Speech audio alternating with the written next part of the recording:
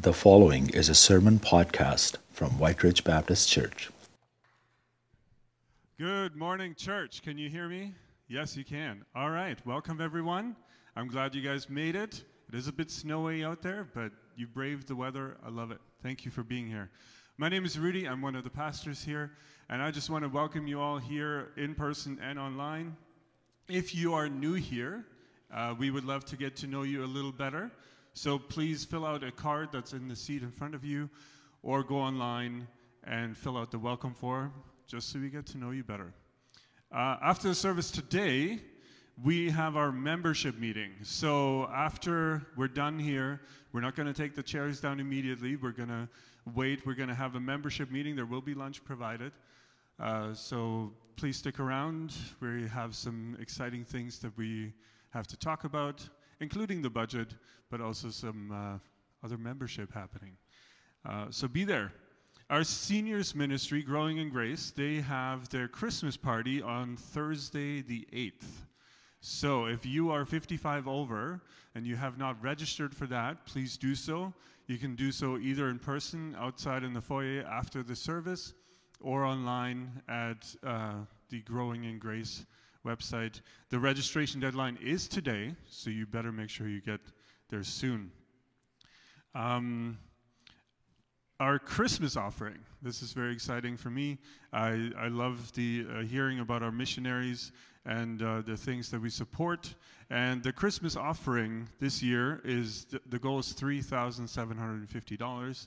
And that's going to be split evenly between Far Corners, India, Canadian Baptist Ministry, Bolivia, and the Angel Tree Christmas Prison Fellowship, which delivers presents from people, from parents in prison to their children.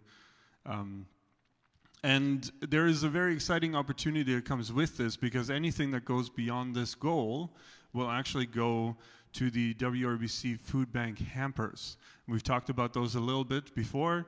We actually have two deadlines for those. The first one on December 8th, that's this Thursday, and praise God, 30 hampers have already been delivered.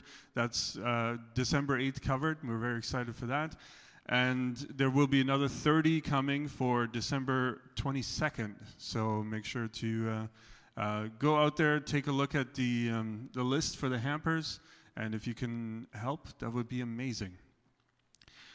We, as I mentioned, we are very excited to support our missionaries, and this year, like we've had in the past, we have digital Christmas cards for our missionaries.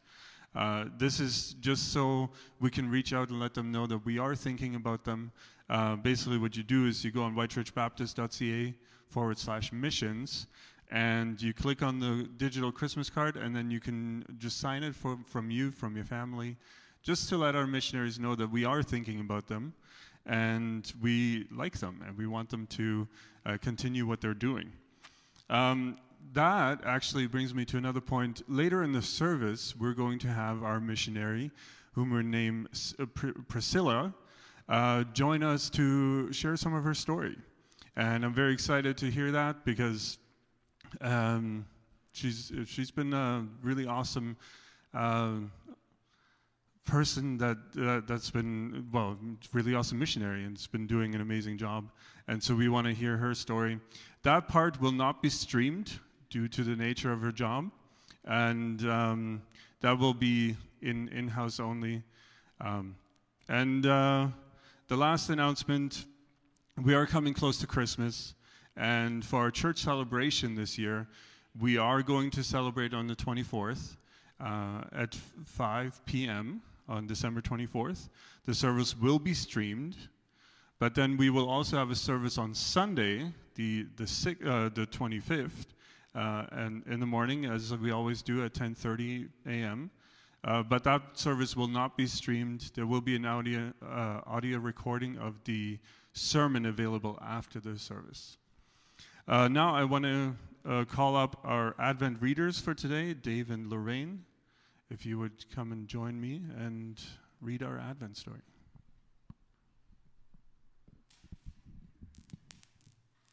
Good morning. Now those who were sent were from the Pharisees, and they asked John, saying, "Why then do you baptize, if you are not the Christ, nor Elijah, nor the prophet?" John answered them, saying, "I baptize with water, but there stands one among you whom you do not know. It is he who, coming after me, is preferred before me, whose sandal strap I am not worthy to loose." These things were done in Bethbara, beyond the Jordan, where John was baptizing. The next day John saw Jesus coming toward him and said, "Behold, the Lamb of God who takes away the sin of the world."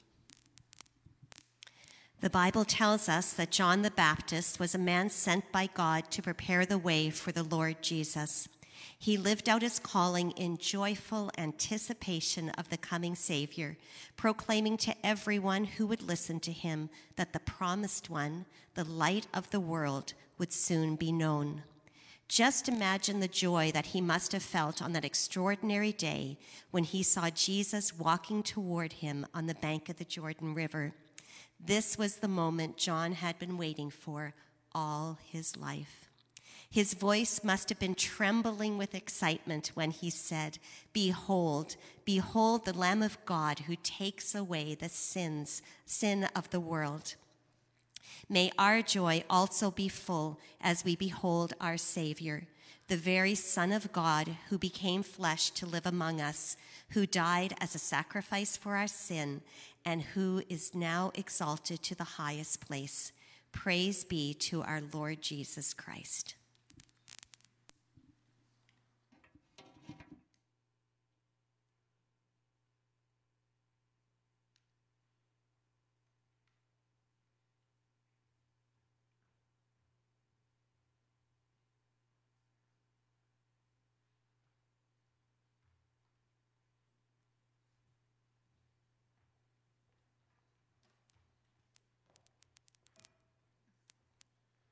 Amen. Isn't it an amazing thing that we, by the provision of God, we get to live in a time in history where the light of the world has already come, and we know his name, and his name is Jesus, and he is the one in whom we can have life. He is the one in whom we can have salvation. He is the one in whom we can have a future and eternity forever, and we get to know that already. John the Baptist was waiting so that the world could know that he was finally here, and that is now something that we get to live every day with Christ. Behold the Lamb of God who takes away the sin of the world. What a privilege it is for us as his church to worship our Savior. And I invite you to stand, and let's give him all of our worship this morning. A few minutes, Pastor Doug is going to lead us through a time of confession and also the Lord's Supper. And that's going to happen right after this song that we sing together.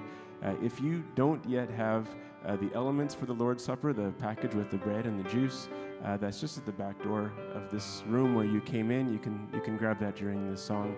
Also, for those of you at home, if you haven't had a chance to get that yet, this is a chance to get that.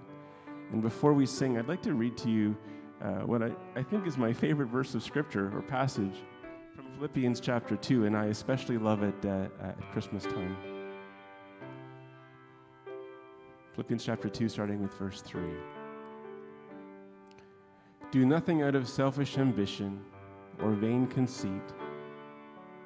Rather, in humility, value others above yourselves, not looking to your own interests, but each of you to the interests of the others. And in your relationships with one another, have the same mindset as Christ Jesus, who, being in very nature God, did not consider equality with God something to be used to his own advantage, but rather he made himself nothing. By taking the very nature of a servant, being made in human likeness, and being found in appearance as a man, he humbled himself by becoming obedient to death, even death on a cross. Therefore God exalted him to the highest place and gave him the name that is above every name, that at the name of Jesus every knee should bow in heaven and on earth and under the earth, and every tongue acknowledge that Jesus Christ is Lord, to the glory of God the Father. Amen.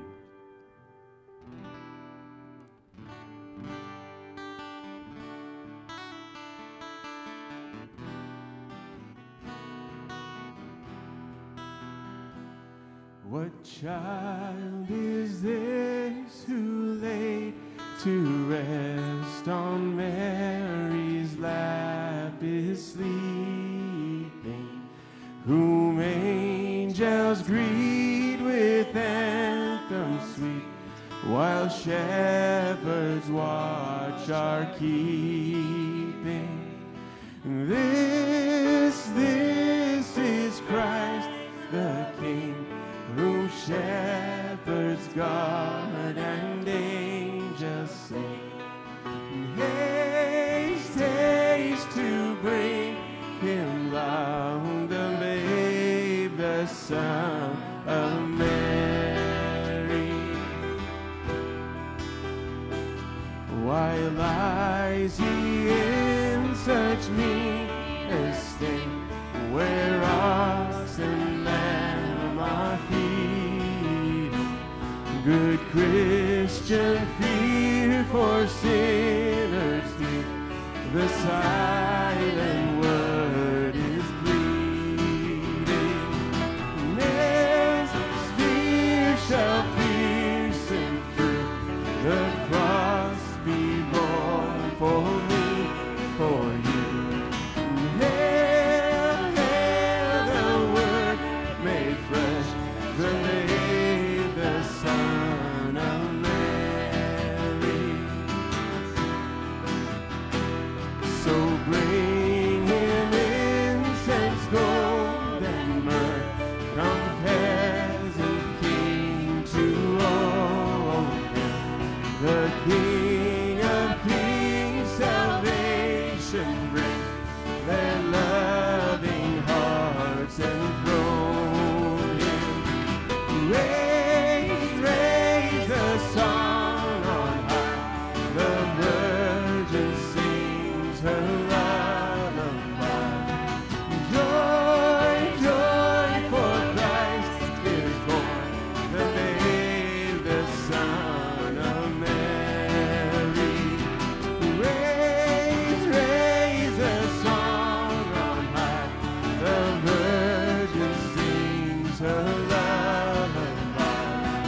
Joy, joy, for Christ is born, the babe, the Son of Mary. Amen. Please have a seat.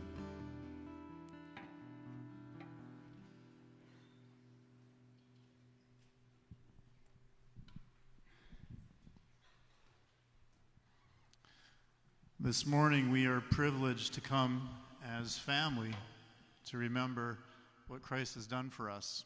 And this table is a table of remembrance.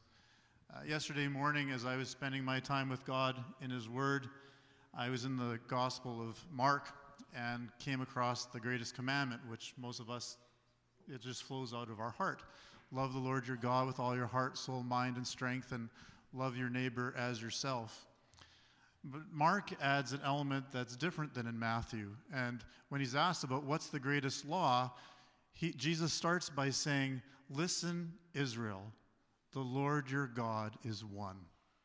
And that's the part that really hit me that morning. Just listen, Israel, the Lord your God is one. And when I thought about my own life and about confession and about just getting right with God in the morning, it's, listen, Doug, remember who I am. I am one. I created you. I love you. You're meant to have life in me. And when you have that, it's evidenced by loving me with all your being. And it's evidenced by loving your neighbor as yourself. It's not the command that you have to, it just flows out of who you are in me. So the confession is, Lord, forgive me that so often I don't listen. So often I just assume I know. Oh, I know what the greatest commandment is. But what the Lord wants is for me and you and us to abide with Him, to listen to him together, to remember who he is in all his majesty and say, Lord, thank you for the privilege that we can love you. That is not drudgery or a chore. That is the joy of our being when we're right with you. And Lord, forgive me that so often that might not be true in my daily living, in the moment by moment. Lord, forgive me that when I have these phantom conversations in my mind between myself and someone else, and I'm tempted to treat them in a way that you haven't treated me, that I don't slow down enough to listen to your voice, and I allow that phantom conversation to continue. Lord, would you help me to listen? Jesus listened to his Father. All throughout his ministry, he went, he prayed, and throughout the day he listened to his Father so he knew what to do. So my point of confession is, Lord, I don't listen enough. Please help me to listen more. That may be your confession too. I know it's our confession as a church, that we need to listen to him more. We need to enjoy him more. We need to love him more because he loves us. Oh, what a joy to confess something that would bring us more life. That's what the Lord has for us. Every time he says confess, it's so that we might be forgiven and receive his grace and say, thank you, Lord, I'm not deserving of you. And so as we go into Christmas, think about how much of Christmas isn't really about Christ. How much of our thought life takes us off of Christ and onto all the other things that are wonderful and good, but they're not him. Lord, this Christmas, may we listen to you and enjoy you. With that, please join with me in prayer, and then we'll take communion together. And communion is for any of you who have come to the place to say, I need to depend on Jesus Christ for my salvation, for the forgiveness of my sins. And because of him, and because he's brought me to a point where I can submit my life to him, I have life in him. I've died to myself. I have life in Jesus. Thank you, Lord. This is who the table's for. And God invites anyone to this table who's willing to accept him as their heavenly Father, Savior, and allow the Holy Spirit to become your life. Let's pray. Father, thank you for being patient with us. Thank you for being a God who speaks and shares with us, and who invites us into a deep and abiding, life-giving relationship with you. And that you've created us to be in that life together. That you desire for us to exude your love as a church because you have loved us immensely. And Father, with joy, we confess that we have so much to experience from you that we don't receive because we're busy, we're distracted. So we come to you and we confess our need of you. We confess that we get sidetracked, Lord. Even over Christmas, we get sidetracked.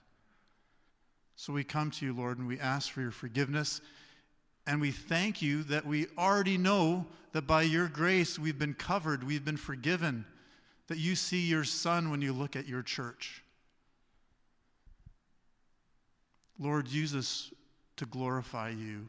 Use us to worship you, because that's where we will find fulfillment in life. May that worship lead us to love others as you have loved us. Thank you, Jesus, for the sacrifice you made for us. Thank you also for rising again.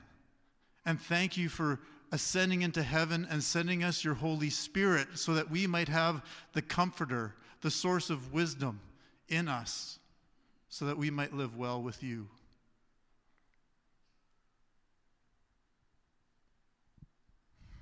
Thank you, Father. We worship you together now. Help us to do so throughout the day. In Jesus' name, amen. During the last meal with his disciples, Jesus took the bread, he broke it, and after giving thanks, he said, "Take, eat, this is my body given for you. Do this in remembrance of me." Let's take the bread together.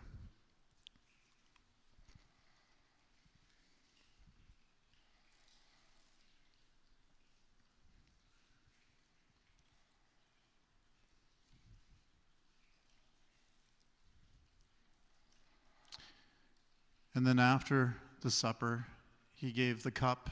He said, "This cup is the blood of the new covenant given for you. Do this in remembrance of me." Let's do that together as well.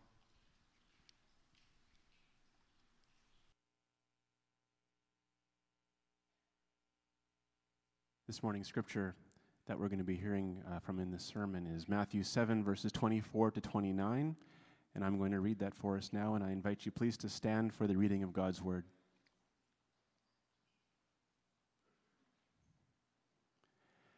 "Everyone, then, who hears these words of mine and does them will be like a wise man who built his house on the rock.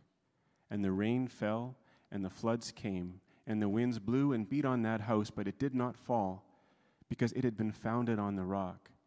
And everyone who hears these words of mine and does not do them will be like a foolish man who built his house on the sand. And the rain fell, and the floods came, and the winds blew and beat against that house, and it fell, and great was the fall of it." And when Jesus finished these sayings, the crowds were astonished at his teaching, for he was teaching them as one who had authority, and not as their scribes. May God bless the reading of his word. Please have a seat.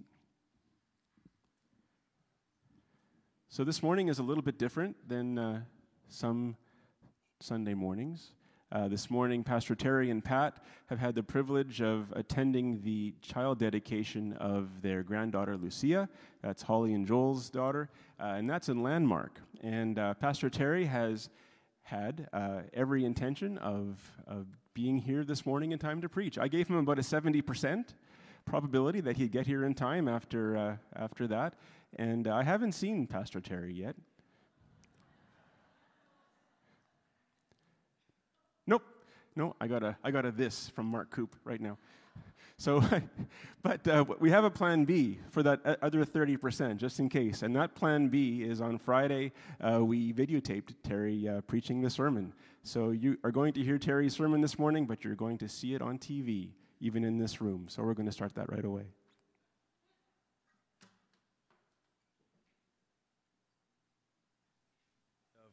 The Gospel of Matthew over 3 months ago in September, and today we're going to finish it.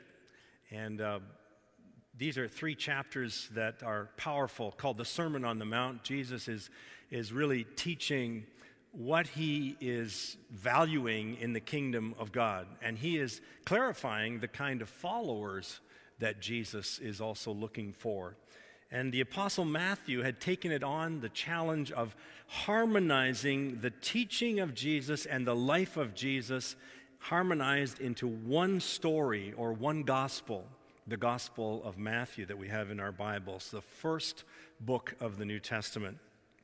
He organizes his material around 5 sections with a prologue before and an epilogue after. The prologue in chapters 1 to 4 of Matthew is all about the birth of Jesus Christ, his coming, his first advent. And then the epilogue is all about the death and resurrection of Jesus Christ and the ascension, and then his great commission to us as his followers to go and make disciples of all nations. And then in between the prologue and the epilogue, these 5 sections are divided with a key phrase which gives us the clue of what it is he's doing as Matthew moves on to the next section. And so that little phrase is this: when Jesus had finished saying these things, ... When Jesus had finished saying these things 5 times. And so at the end of chapter 7, the scripture reading that Kevin read for us this morning, it is when Jesus had finished saying these things. And now we move on. In January, we'll move on to the next section in chapter 8. And so we're going to study the entire Gospel of Matthew. We're not going to be finished until Easter of 2024, but it's exciting as we consider that we are being able to be discipled by Jesus via the Apostle Matthew as we dig into these scriptures and think about them. And so let me just ask the Lord to bless as I pray for us in receiving the Word of God this morning once again. Heavenly Father, I just thank you for your word, and as it goes forth today and any day that somebody reads it or hears this message, I pray that you might accomplish what you've sent it out to do. And Lord, that you might have your way in us as we think about the kind of lives that we're living and the kind of foundation that we are being built on. We ask it in Jesus' name. Amen. This morning, as we conclude the first of those 5 sections, which is called the Sermon on the Mount, as I said last week, Jesus has issued some very strong words of warning. First of all, in chapter 7, verses 13 and 14, he has warned us about the road that we travel in life. And he said there's 2 roads. There's a road that has a wide gate, but he said enter instead through the narrow gate. The narrow gate leads to a harder road, and there's less people on that road, but it leads to life. And the other road that is the wide gate is an easier road, and there's many on it, but it leads to destruction. He warns us about the lives we're living, the road we're traveling. Then in chapter 15 to 20, he talks about false teachers, and he warns us against the kind of teaching that we receive. Be careful of these false teachers, because you'll understand them by their fruit. You watch their lives, watch their teaching. And then finally, in verses 21 to 23, Jesus warns us about being false followers. And he tells us that we need to be careful how we live, because not everybody on the day of judgment that says Lord is going to be into the kingdom of heaven. And so there's a clear flow of thought here. First of all, there is in verse 13 this 2 roads to travel, enter through the narrow gate. And one road alone leads to life. Jesus does not mince words. And then Jesus warns about the false teachers. The false teachers are the ones that point people down the wrong road that leads to destruction. And then finally, in the next section, he clarifies. And he says, if you follow the wrong road that is being pointed to by the wrong teachers and books and philosophies, then you're going to also end up like them. And on the day of judgment, you might be surprised to hear Jesus say, I never knew you. And so these are stern words of warning. And we must pause on holy ground in the scriptures, this ancient book that reveals the Word of God to us in every generation, and we must think about the words of Jesus. Do not mock God. Do not trample underfoot the blood of Jesus Christ, this offer of God to us as sinners that has made a way for us to be reconciled to God, to be at peace with God, and to have eternal life and forgiveness. Do not treat him as a religious duty. Do not treat God as a symbol or a code of ethics. Get to know him and let him get to know you, so that on that day he will say, I know you, enter into my joy. There is an engraving in a cathedral in a northern town of Germany called Lübeck. And on the wall of the cathedral is engraved this saying. It says this, thus speaketh Christ our Lord to us. You call me master and obey me not. You call me light and see me not. You call me the way and walk me not. You call me life and live me not. You call me wise, but follow me not. You call me fair and love me not. You call me rich and ask me not. You call me eternal and seek me not.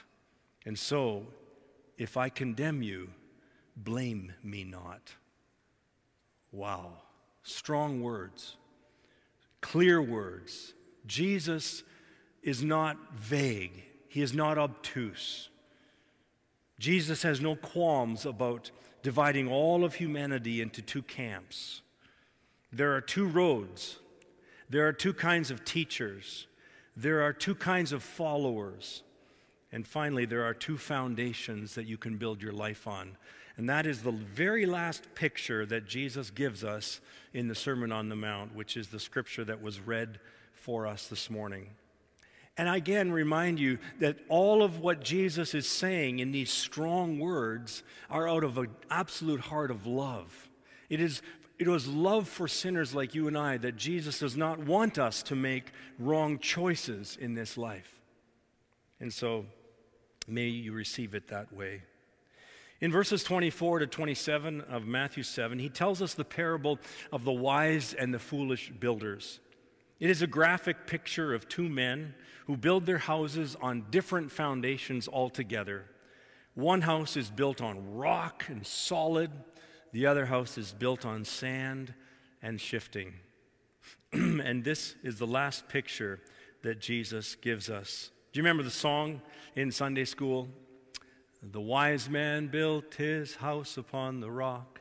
The wise man built his house upon the rock. The wise man built his house upon the rock, and the rain came tumbling down. The rain came down and the floods came up. The rain came down and the floods came up. The rain came down and the floods came up. But the house on the rock stood firm. And then he goes on, that Sunday school song says, the foolish man built his house upon the sand. The foolish man built his house upon the sand. Foolish man built his house upon the sand. And the rains came tumbling down. The rains came down and the floods came up. The rains came down and the floods came up. Rains came down and the floods came up. And the house on the sand went splat. That's when we in the Sunday school class in my church would all of us kids would fall down. It was the most fun part of the whole song. I'm not sure how much we understood of the gravity and the eternality of that song. Maybe you sang it as well. What is Jesus illustrating in this metaphor? He clearly states that both the man that built on the rock and the sand are builders who had heard these words of Jesus, presumably the entire Sermon on the Mount. They had heard the words of Jesus. Both the wise and the foolish builder knew the truth of Jesus. The only difference is that one of them put his words into practice and the other one only heard the words but did not put them into practice, did not obey, did not apply the words of Jesus. Listen to what John Stott says. The contrast in verse 21 was between saying and doing. Many will say, Lord, Lord. But in this verse, in verse 24, it is about hearing and doing. Both are members of the visible Christian community. Both read the Bible, go to church, listen to sermons, buy Christian literature. The reason you often cannot tell the difference is that the deep foundations of their lives are hidden from view. The real question is not whether they hear Christ's teachings, but whether they do what they hear. And only a storm is going to reveal that truth. That's the teaching of this parable. So be very clear about this parable. Jesus is not talking to unbelievers here. He is talking to people who have heard the truth and have even professed the truth, Lord, Lord, but they have not practiced the truth. They are not living the will of God. And so this is where the foundation comes in. I want to say three things about this parable this morning. And I want you to notice them. First of all, houses might look the same, but they can be built very differently. And if any of you have ever built a house or had a house built, you will know that not all houses are built the same. My dad was a builder, and I learned a lot about building from him. And one of the most important lessons I know that he taught me was that the importance of a foundation that is under the house. I remember when we built a lodge near Kenora, for a KOA campground that my mom and dad operated for several years. It was a big building, and one summer my dad hired all of my brother and I, all of our friends got a summer job that year. And we did all of the mixing of the concrete by hand, a small gas-powered mixer. But the mixing and the pouring was only part of the job. The greater part of the job was digging out that clay gumbo that was around Kenora. And it was hauling in the crushed rock in its place. And it was putting in the weeping tile around that building. And then it was the preparation of the forms for the footings. And this is all done, and it was weeks before we even started the cement mixer. And that doesn't even account for the building of the forms and the foundation walls that were all underground and unseen.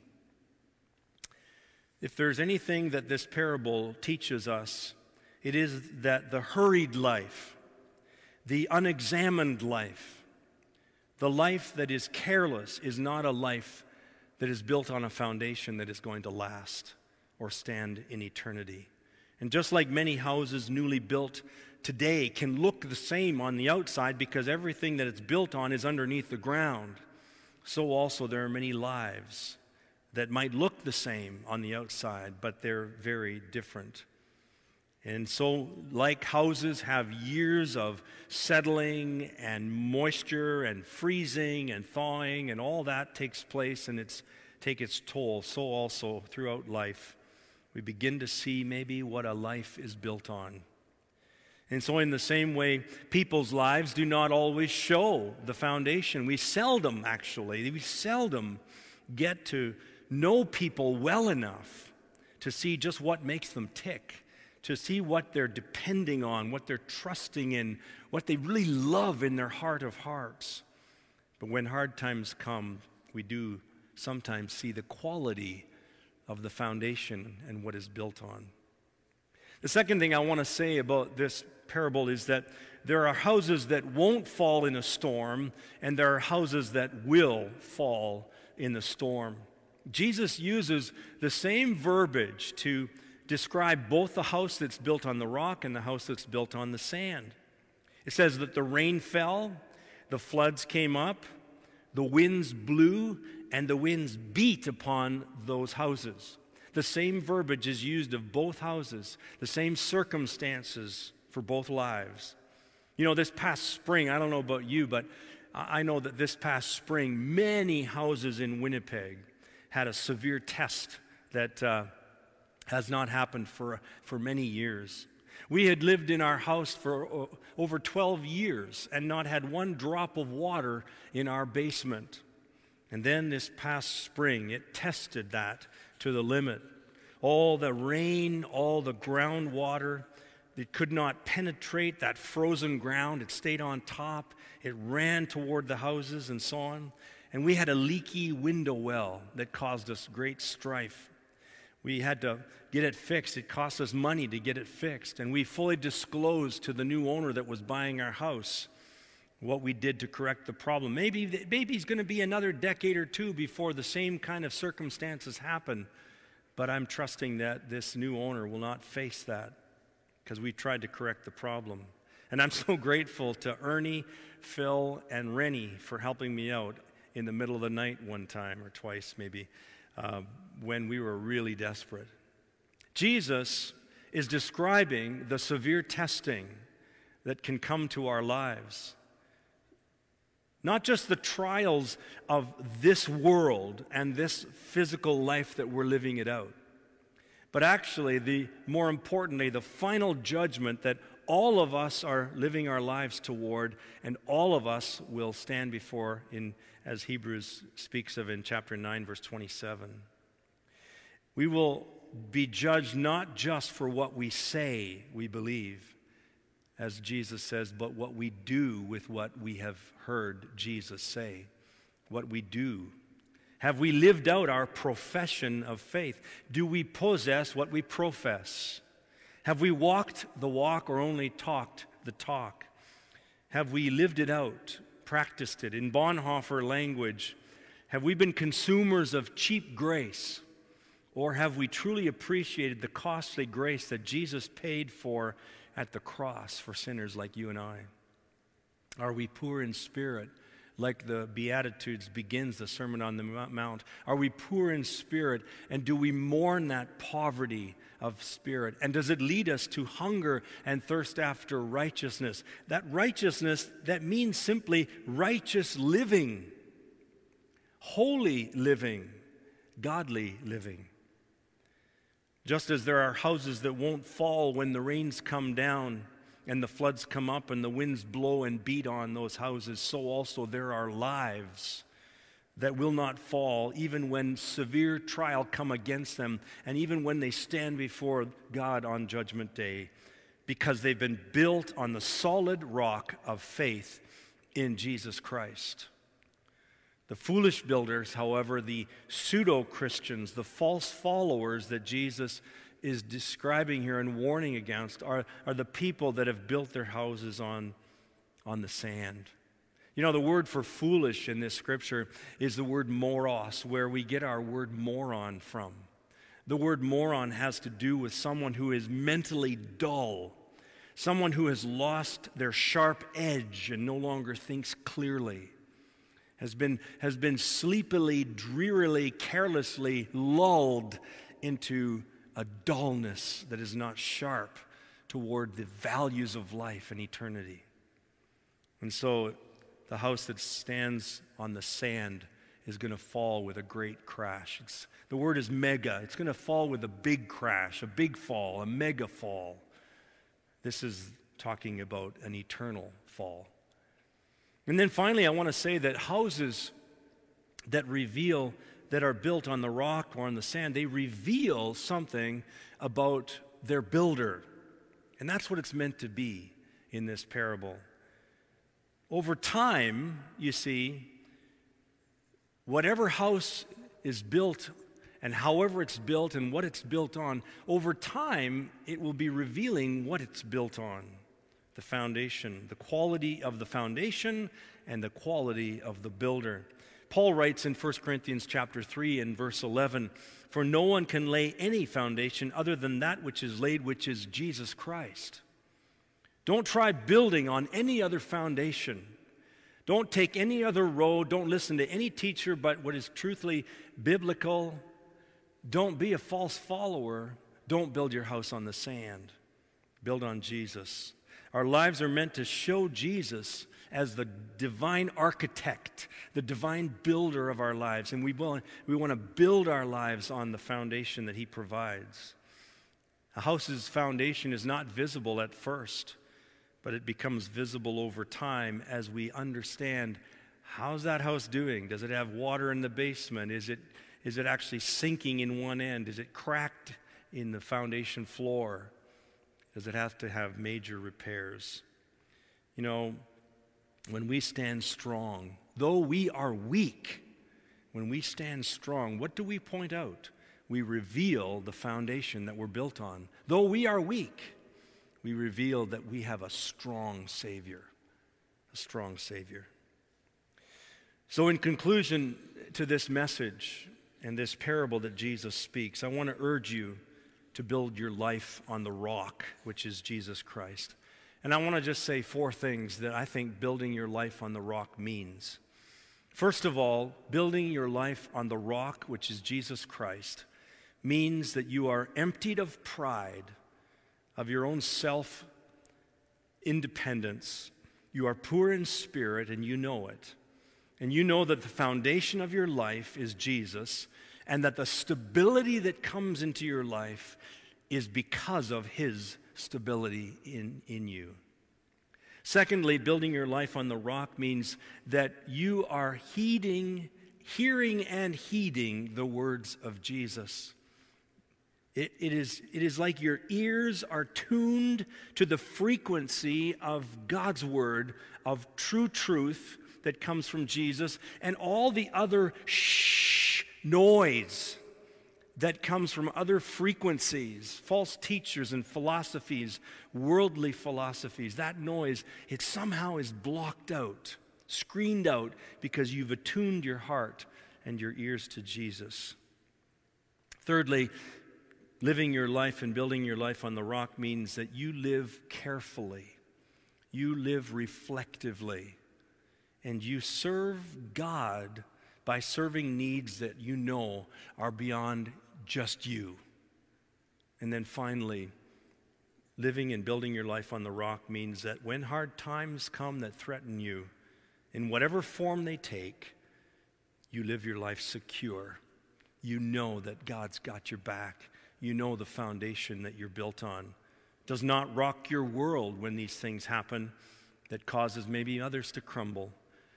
You are able to stand secure. God is the strength of your life.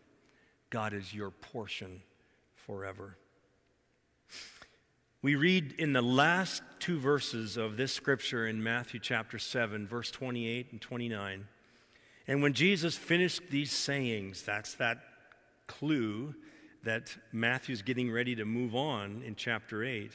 He says, and when Jesus finished these sayings, the crowds were astonished at his teaching, for he was teaching them as one who had authority and not as their scribes. Interesting words.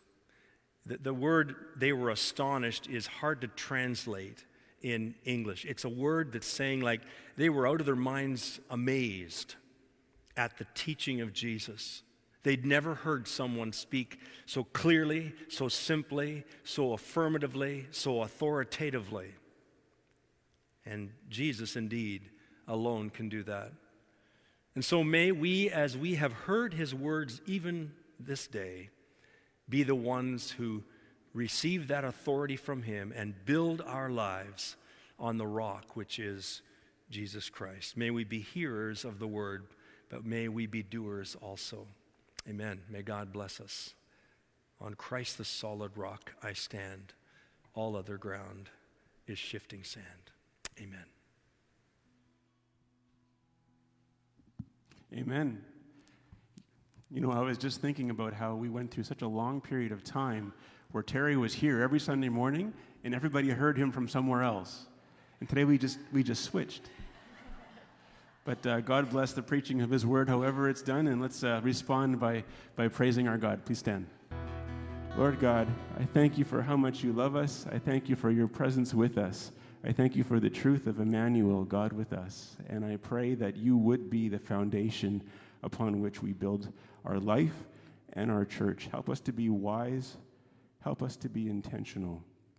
Help us to be wise in what we listen to, wise in what we think about, wise in where we direct our focus, wise in what we are doing and serving during our day. Help us to be wise and intentional about that, Lord. And I pray that you would allow us every day to know you more and allow others to know you more as well as they read your story in us, in how we love them and how we live. I pray that you would be blessed and continually blessed by this church family as you grow us. Thank you, Lord, for your love for us. I pray this in Jesus' name. Amen.